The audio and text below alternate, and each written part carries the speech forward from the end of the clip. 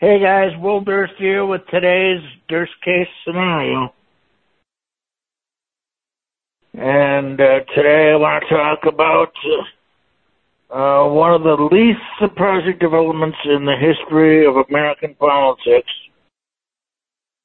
when Joe Biden announced his candidacy for re-election as President of the United States. Of course, the staff, Democrats in general, worried about his age. It's going to be a problem, but then again, it might be an advantage if you think about it. Because when history starts to repeat itself, he'll be the first to recognize it, and he can alert the rest of us. Besides, everybody knows that 80 is the new 60, and he'll only be 86 at the end of his second term, or as they called it in his time, 86 years.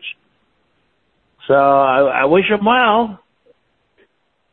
And if Trump gets in, it'll be an old white man versus an older, whiter man.